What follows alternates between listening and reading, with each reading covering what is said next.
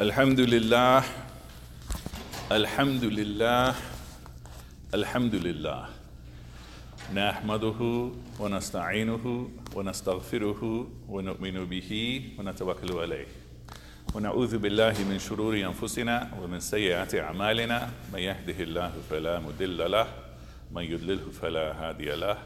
Wa nashhadu an la ilaha illallah wa nashhadu anna Muhammadan abduhu wa rasuluh.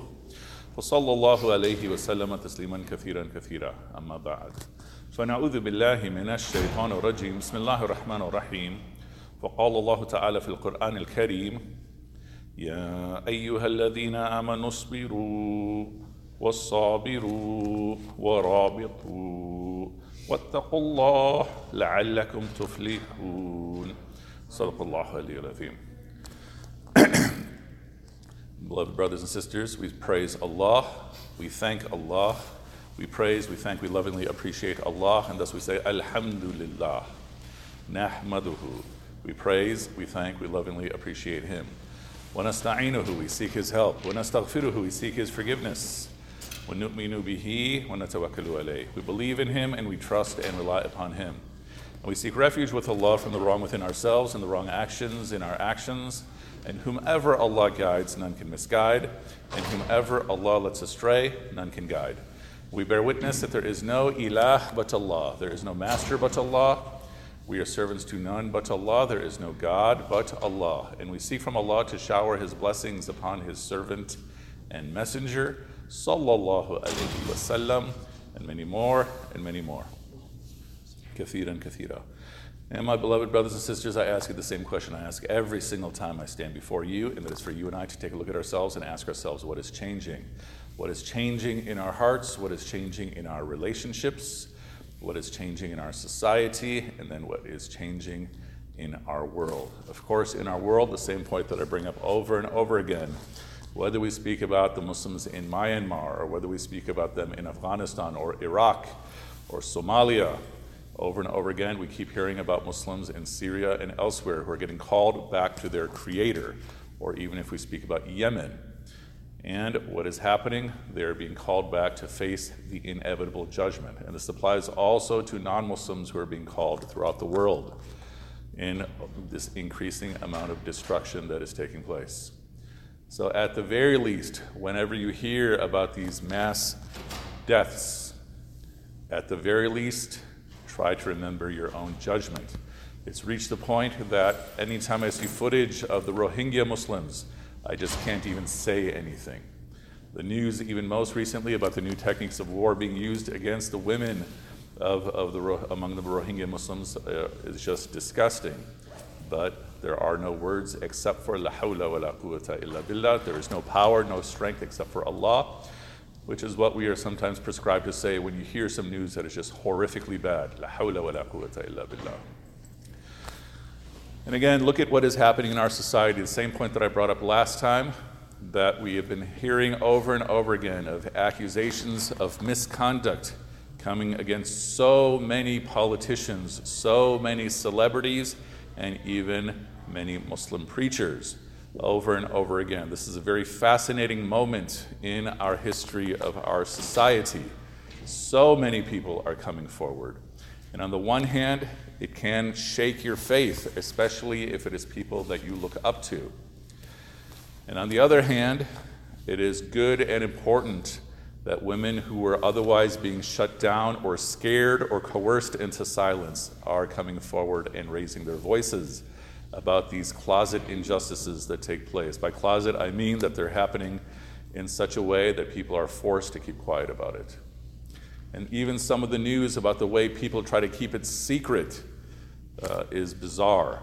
One of the students was showing me or sending me an article about how Harvey Weinstein, this big-time Hollywood producer, even hired not just high-powered lawyers, but he hired former Mossad to go after all the women who would be accusing him. And that's what happens when you do wrong. Either you own up to the wrong that you do, either you admit at least to yourself the wrong that you do, or you will find yourself running from it. How? By making more excuses and making more excuses. You and I know that if you tell a lie, it is almost impossible to only tell one lie.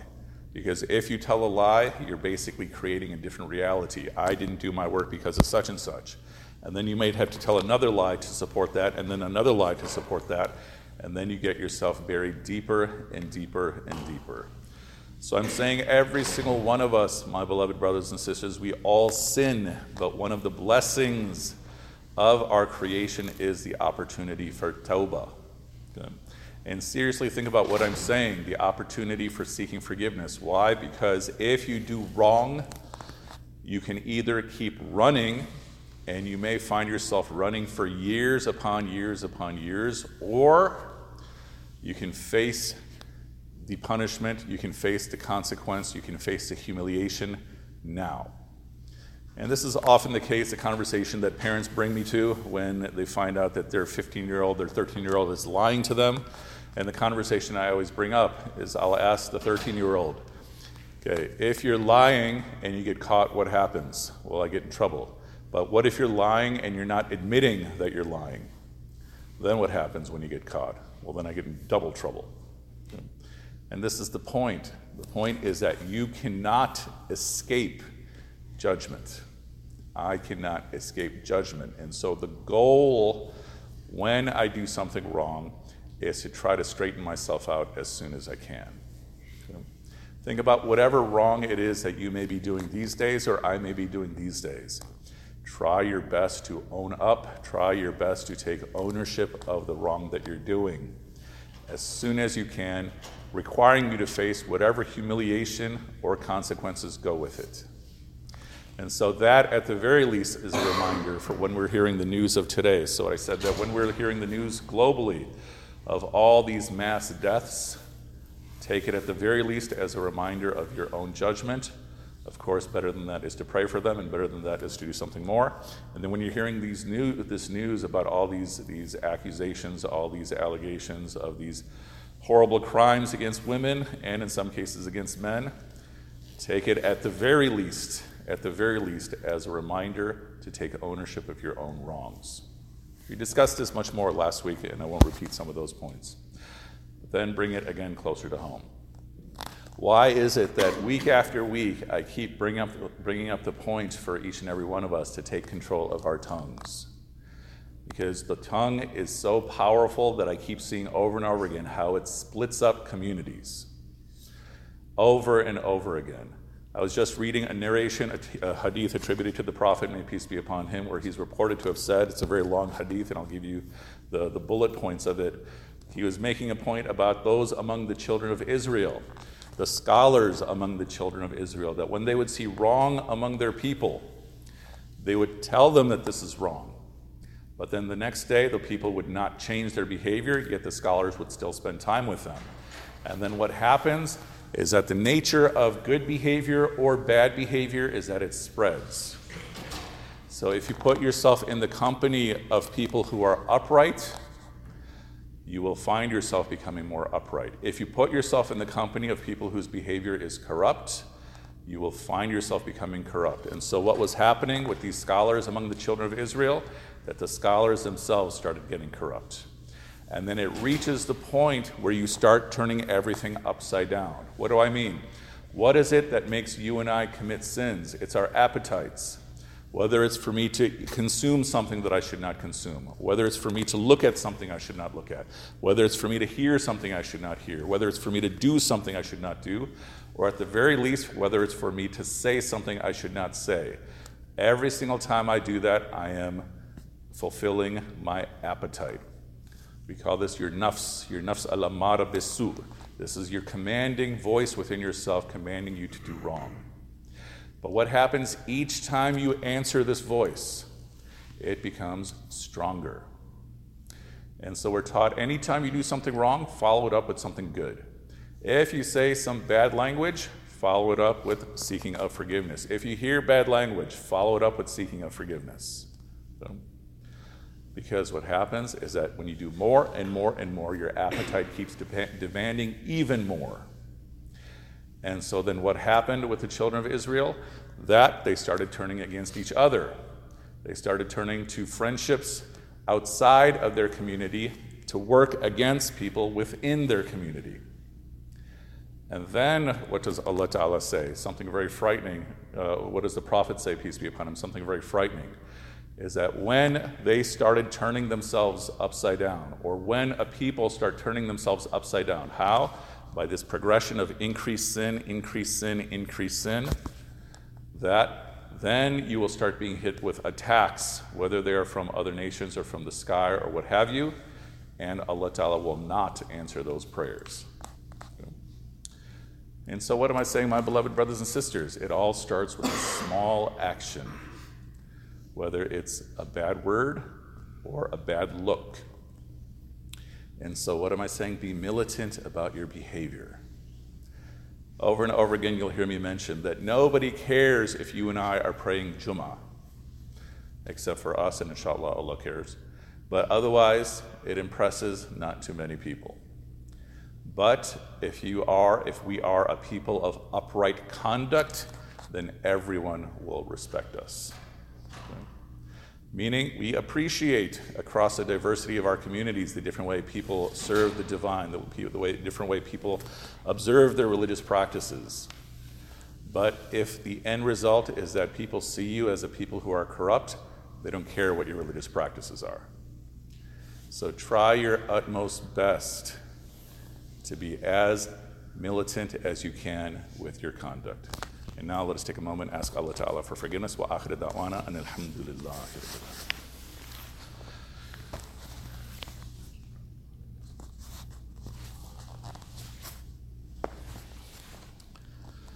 نحمده ونصلي على رسوله الكريم أما بعد. We express our praise and gratitude to Allah Ta'ala. We seek blessings upon the Prophet sallallahu alaihi wasallam. So one of the nice points is that we're reaching the end of the semester. And as much as you all love reaching the end of the semester, I can assure you that the teachers love reaching the end of the semester even more than all of you do combined. Because just as all of you are finishing up all your work so you can take your break, we are waiting for you to turn in your work so we can give you your grades, and then we can be rid of you. So I'm saying, my beloved brothers and sisters, while you are finishing up this semester, the other point that you hear from me over and over again, in terms of your grades, be people of excellence. Okay? Don't shoot for A, shoot for A+. Okay? Figure out who is your competition in your class. Figure out who are the best students in your class, and that is your competition. Unless you are, mashallah, the best student in your class. In that case, then you compete against yourself. It's not a problem to make life fun, to make life an adventure. I was having a conversation with another student yesterday who graduated from here quite some time ago.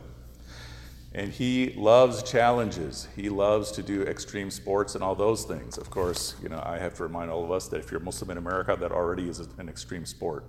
But the point I'm making here that I said to him is that for me, I only like to do things if they're impossible.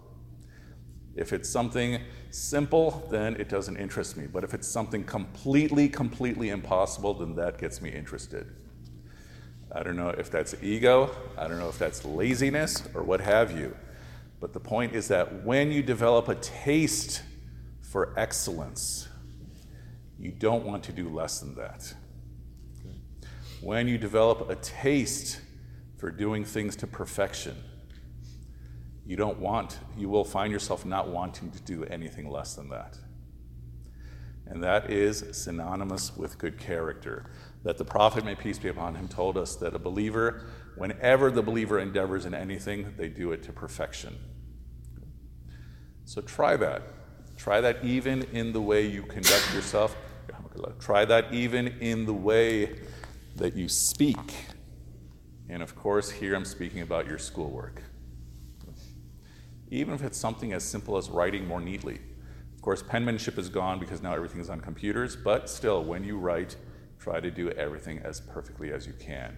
Because when you develop that taste, you will have tremendous joy in doing things perfectly.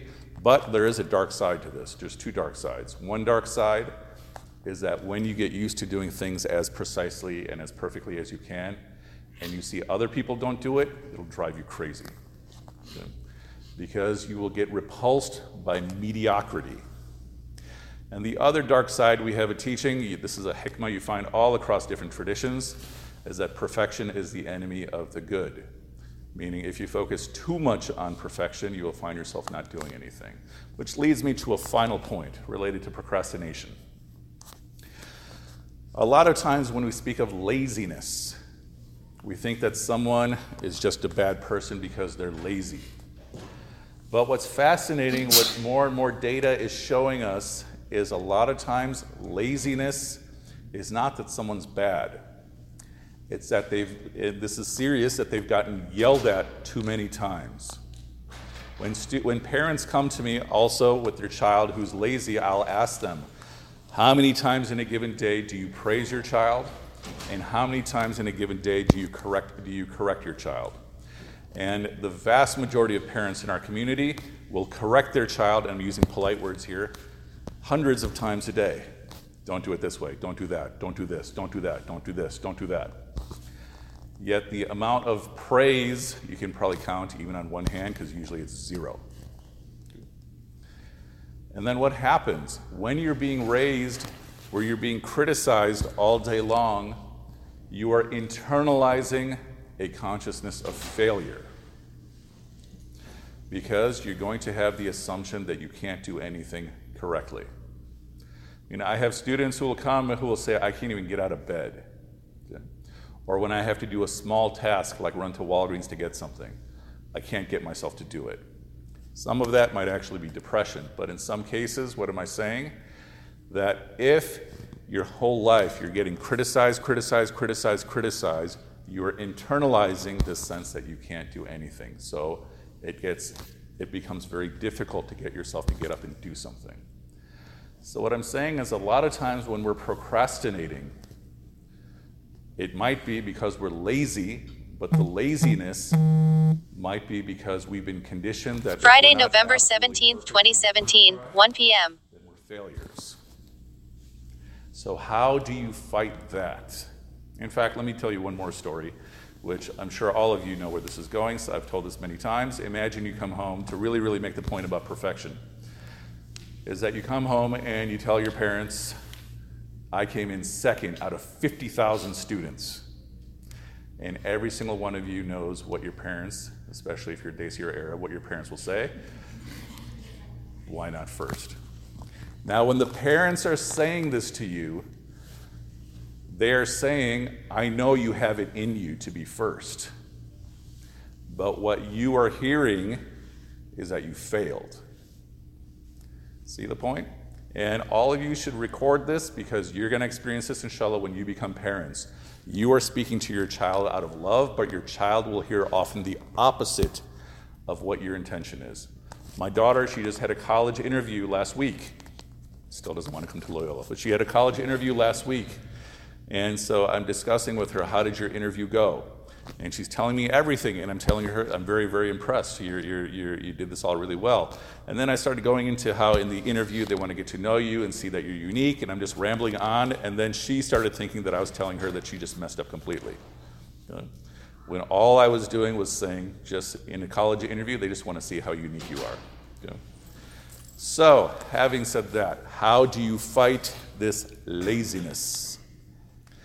Take whatever it is that you have to do and try to reduce it to about 4 or 5 small steps. Okay. Whatever it is. If you have to write a paper and you can't bring yourself to start it, if you have to study and you can't bring yourself to start to study, see if you can reduce that whole project down to a few small steps, with the first few steps being something very small. Because for many of us, if you're a chronic procrastinator, what do you need to happen? Just take the first few steps, and then many of us can start hitting the ground running. So with that, what is the point, my beloved brothers and sisters? It's continuous improvement. So I'll remind you of the Prophet, may peace be upon him, who had the most perfect of character and who did excellence in every single thing he did, even if it was the foot that he would use to enter or leave a room. إن الله وملائكته يصلون على النبي يا أيها الذين آمنوا صلوا عليه وسلموا تسليما اللهم صل على محمد وعلى آله وأصحابه وبارك وسلم. اللهم صل على محمد وعلى آله وأصحابه وبارك وسلم. اللهم صل على محمد وعلى آله وأصحابه وبارك وسلم.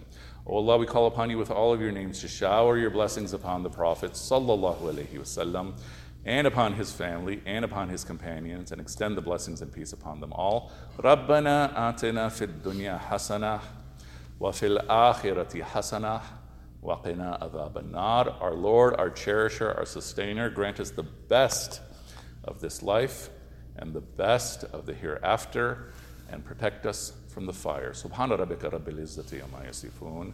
Wa salamun ala al-mursaleen walhamdulillahi rabbil alameen. Aqim as-salah.